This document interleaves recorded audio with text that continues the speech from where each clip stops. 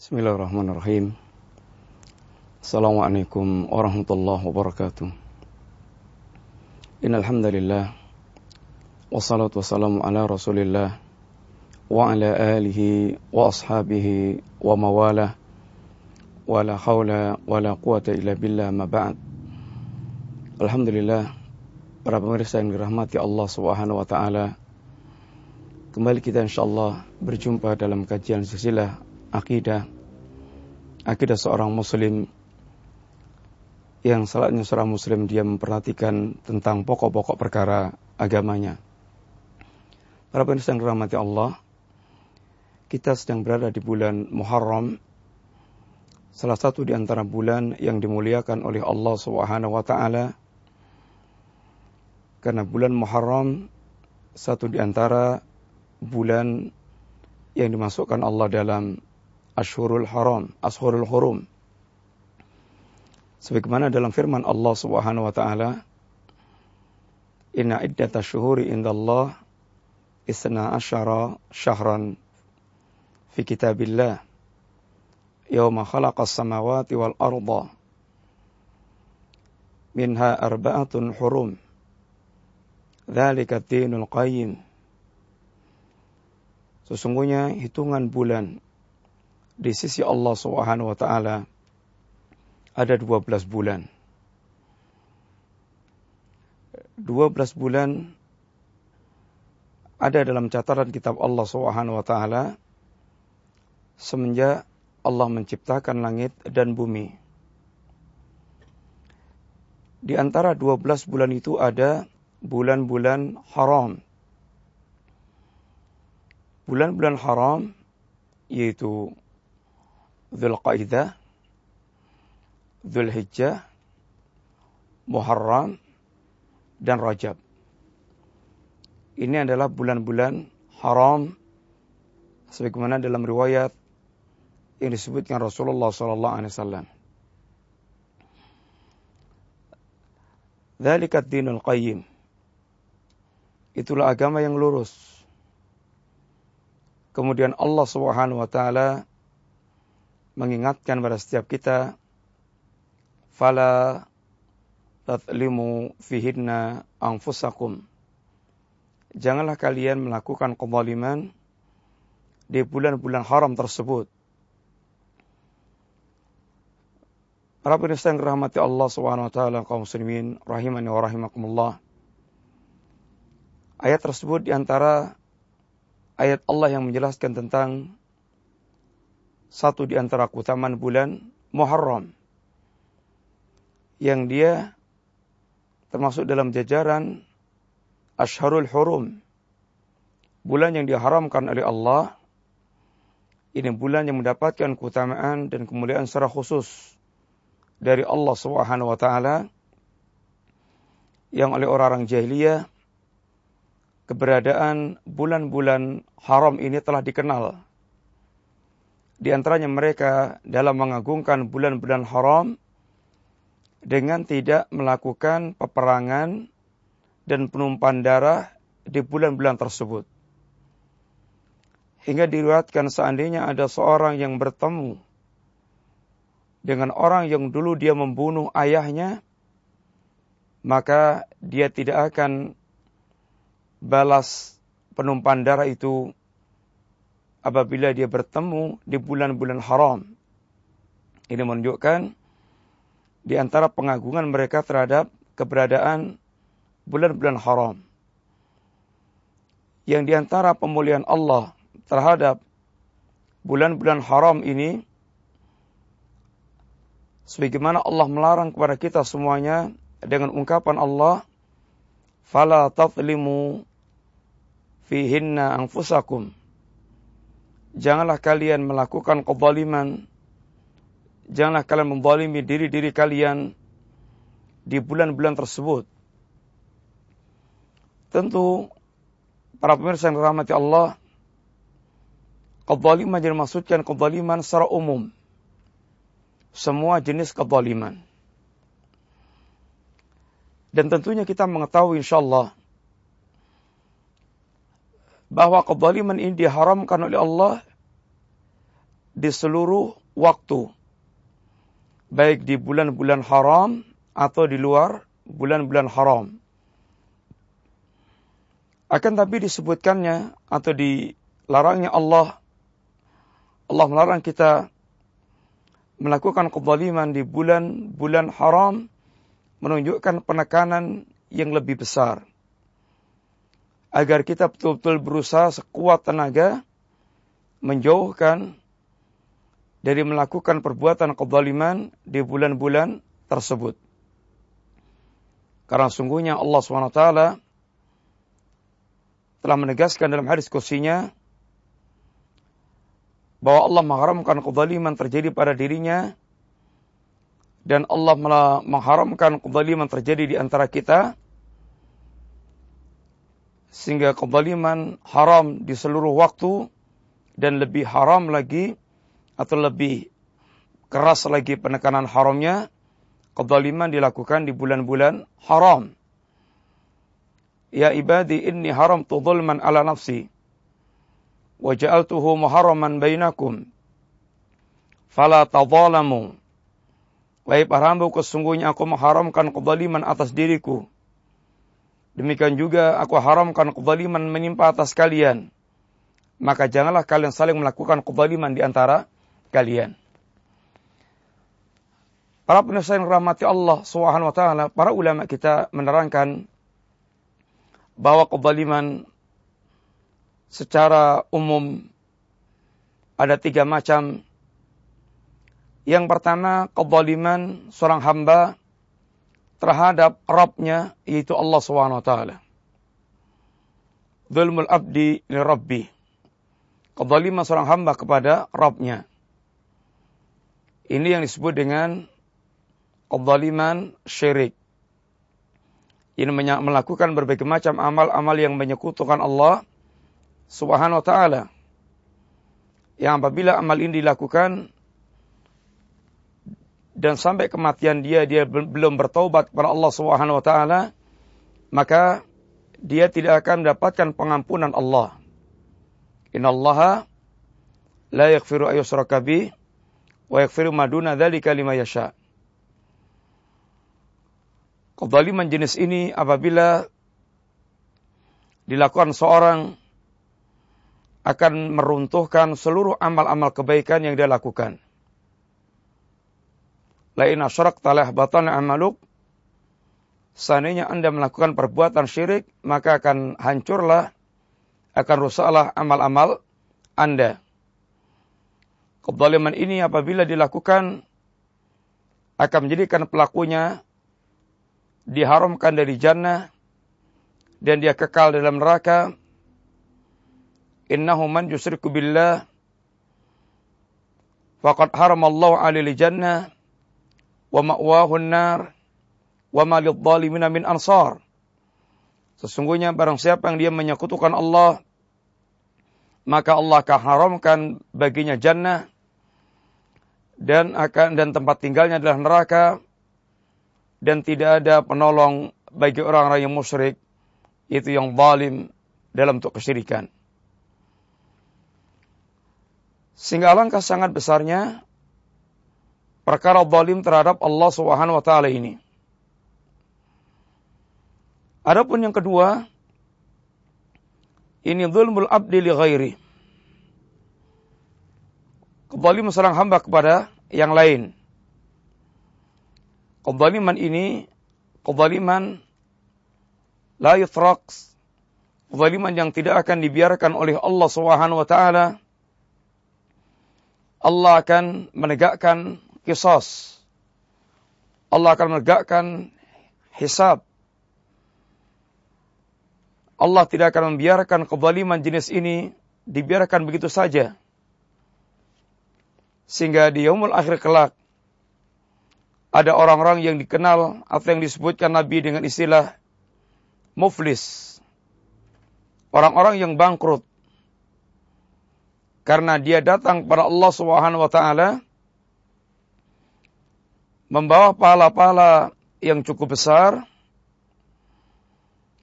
berbagai macam pahala dari amal-amal yang beragam. Akan tapi dia datang kepada Allah pula dengan membawa berbagai macam dosa kezaliman.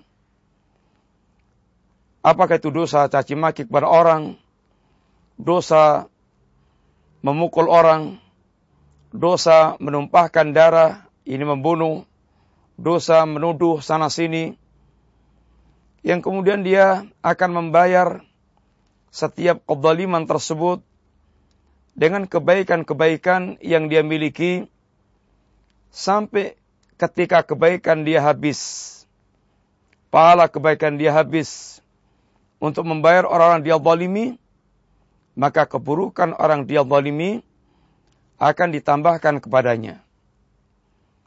Ini yang Nabi pernah tanyakan kepada para sahabat dengan istilah Atadaruna manil muflis. Wahai para sahabatku, tahukah kalian apa itu muflis? Ini orang yang bangkrut. Tentu para sahabat mendefinisikan muflis seperti apa yang menjadi kebiasaan yang ada dalam kehidupan yang mereka lihat. Al-muflisu fina ya Rasulullah man la dirhamalah wala mata'. Adapun orang muflis di kalangan kami ya Rasulullah, ini orang yang dia tidak memiliki dirham, tidak memiliki uang, demikian pula tidak lagi memiliki perabot-perabot kehidupan sehingga dia telah bangkrut, telah ludes, telah lenyap kehidupan mereka. Akan tapi Nabi pernah menjelaskan hakikat orang muflis yang sebenarnya. Al-muflisu fina, adapun orang muflis di kalangan kita, dari kalangan ummati, al-muflisu min ummati, adapun orang yang muflis di kalangan umatku, man ya'ti yaumal qiyamah bi salatin wa siyamin wa sadaqatin, orang yang mereka datang kepada Allah dengan membawa pahala salat, pahala puasa, pahala sedekah. Akan tapi pula selain dia membawa pahala-pahala amal-amal tersebut, wa ya'ti wa syatama hadza, dan dia datang pun dengan membawa dosa caci maki, wa daraba hadza, dosa memukul sana sini, memukul orang, wa qatafa hadza, dosa menuduh sana sini, wa safaka dama hadza, dosa dia menumpahkan darah. Kemudian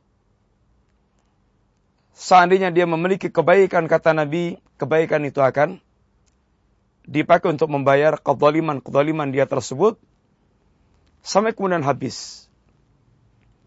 Hingga kemudian kezaliman dia belum selesai, sedangkan kebaikannya habis, maka keburukan orang dia zalimi akan ditambahkan Allah, digabungkan kepada keburukan yang dia miliki. Jadilah dia bangkrut karena amal kebaikan dia ludes, habis, dan bahkan dia ditambah dengan kerugian, ditambahkannya keburukan kepada dirinya dari keburukan orang-orang yang dia zalimi. Ini kezaliman seorang kepada orang lain. Dan yang ketiga, kezaliman seorang hamba kepada dirinya dalam bentuk perbuatan kemaksiatan. Dan kemaksiatan ini tentunya bukan perkara kecil. Bagaimana para salaf kita mengatakan, apabila Anda bermaksiat, jangan Anda lihat tentang kecilnya maksiat, akan tapi lihatlah siapa yang Anda maksiati. Dan para salaf kita mengatakan seorang mukmin, innal mu'mina yara dhunubahu ka'annahu qada ala asli jabalin atau fi tahta jabalin. Seorang mukmin dia melihat dosanya itu seakan-akan dia duduk di bawah gunung, yakhafu ay yaqa'a alaih. Dia sangat khawatir seandainya gunung itu akan menimpuk dia, membinasakan dirinya. Dia akan keruntuhan gunung tersebut. Dan tentu kita telah mendapatkan gambar yang demikian, ialah ketika musibah berkaitan dengan orang-orang yang mereka berada di kaki gunung, ketika gunung meletus, atau bagaimana kekhawatiran mereka ketika mereka khawatir tertimpa laharnya. Maka demikian seorang mukmin dia memandang dosanya. Sehingga sungguhnya dosa perkara yang sangat besar dan berdampak sangat buruk dalam hati manusia dan dalam kehidupan dia secara umum. Kezaliman yang tiga ini, para pemirsa yang rahmati Allah, Allah Subhanahu wa taala melarang kita lakukan di bulan-bulan haram tersebut. Ini penekanan yang lebih dibandingkan dengan bulan-bulan yang lainnya. Akan tapi justru kita melihat di bulan-bulan haram seperti ini, di antaranya Muharram, bagaimana kita menyaksikan pemandangan khususnya bagi orang-orang Jawa dan Indonesia secara umum, bulan haram Muharram yang merupakan satu di antara bulan-bulan haram justru banyak diwarnai dengan berbagai macam bentuk-bentuk kesyirikan. Justru kezaliman yang sangat besar terhadap Allah Subhanahu wa taala.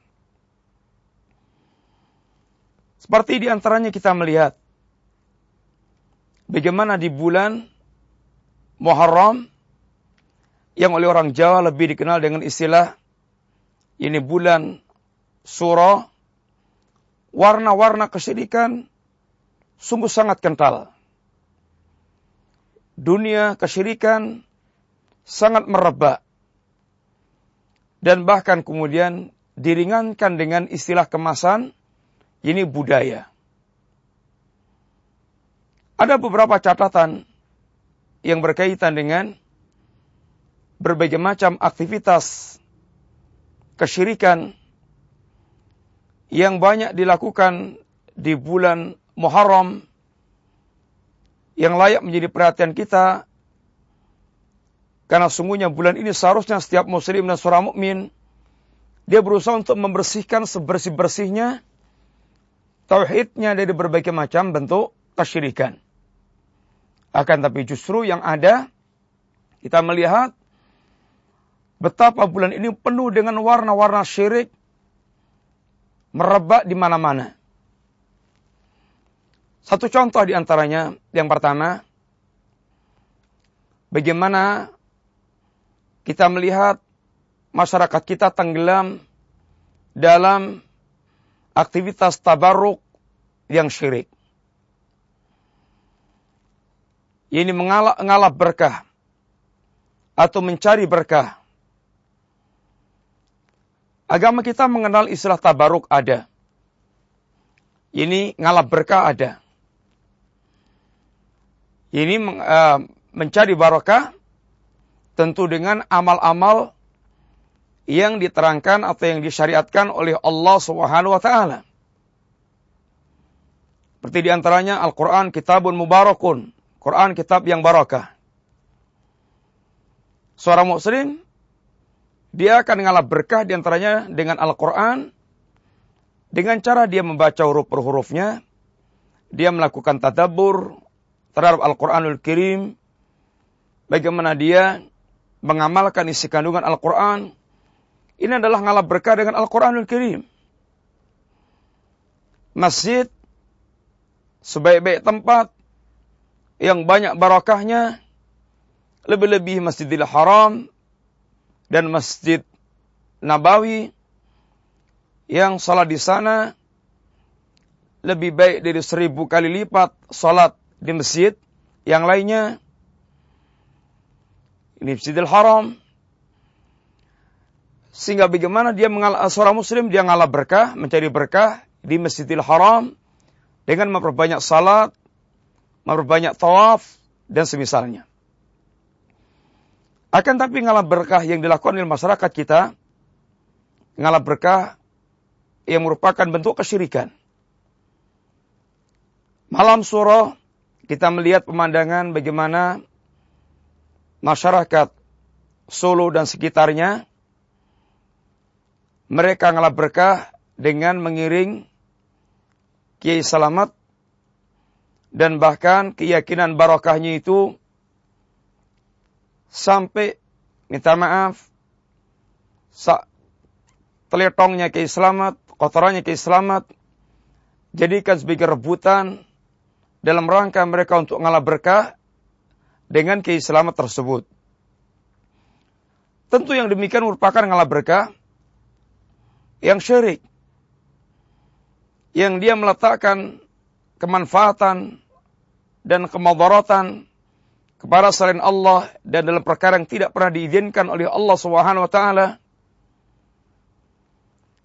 Demikian pula bagaimana mereka ngalap berkah dengan air bekas cucian pusaka atau air bekas jamasan pusaka.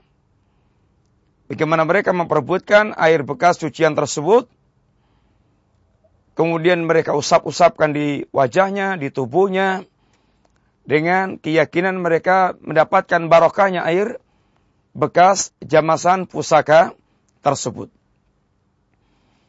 Demikian pula kebiasaan sebagian masyarakat Jogja, mereka mengadakan ritual jalan mubeng, beteng, dengan cara membisu, sehingga ini merupakan ritual yang diada-adakan dengan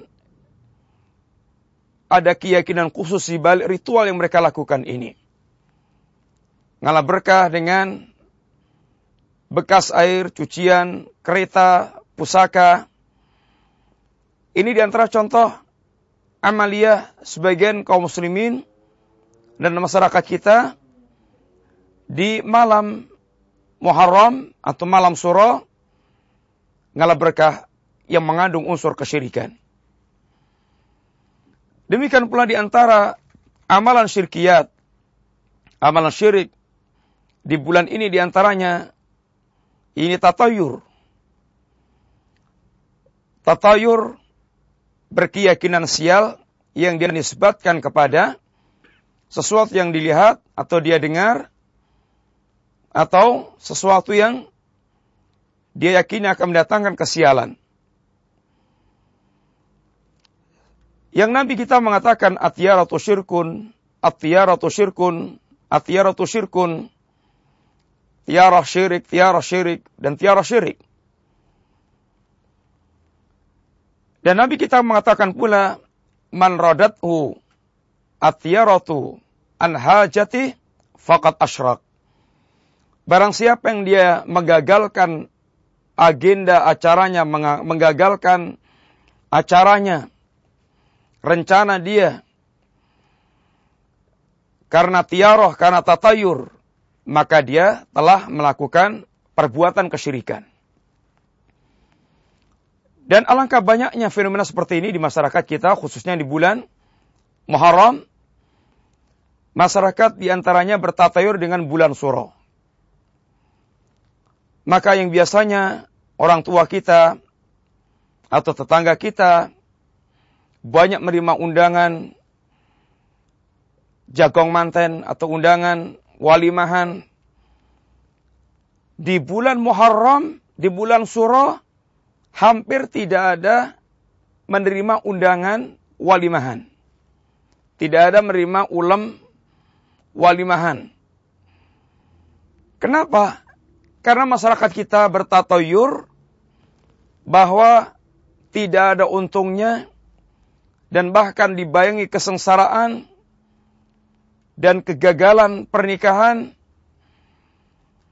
kesialan yang akan dia dapatkan apabila melangsungkan walimahan pernikahan pada bulan Muharram atau pada bulan Suro. Tentu menggagalkan acara dia semata-mata karena berperasaan sial dilakukan di bulan tersebut yang tidak pernah ada penjelasannya dari Allah dan Rasulnya SAW, maka sebagaimana kata Nabi, ini merupakan perkara kesyirikan. Inna tiarata syirkun atau atiyaratu syirkun, atiyaratu syirkun. Tiara adalah syirik, tiara adalah syirik. Man radathu atyaratu an hajati faqad asyrak. Barang siapa yang tiarahnya menggagalkan acara dia, maka sungguh dia telah melakukan perbuatan kesyirikan. Sebagaimana sebagian orang juga, dia ketika mau pergi, dia sudah siap-siap pergi, tinggal berangkat, dan tinggal meninggalkan rumah. Tiba-tiba dia melihat ular yang lewat, menyeberang, lalu dia bertatayur, ini alamat sial, alamat keburukan. Maka dia gagalkan acara dia karena tatayur tersebut, dan ini masuk dalam perbuatan asyirku billah. Termasuk diantaranya acara di bulan Muharram yang merupakan bagian fenomena kesyirikan, kebiasaan ruatan. Ruatan yang dikenal dengan istilah membuang sengkolo atau membuang kesialan, yang biasa dipimpin oleh para dukun dan paranormal. Dalam istilah Jawa ada berbagai macam istilah-istilah yang layak untuk kemudian disingkirkan kesialannya. Sendang atau pancuran atau istilah-istilah yang dimiliki orang Jawa yang kemudian mengharuskan mereka hanya dengan ruatan dalam rangka untuk menghilangkan sial yang akan didapatkannya. Tiarah demikian perbuatan syirik, karena di sana ada unsur yang pertama, orang ini akan kehilangan rasa tawakal yang benar terhadap Allah Subhanahu wa taala.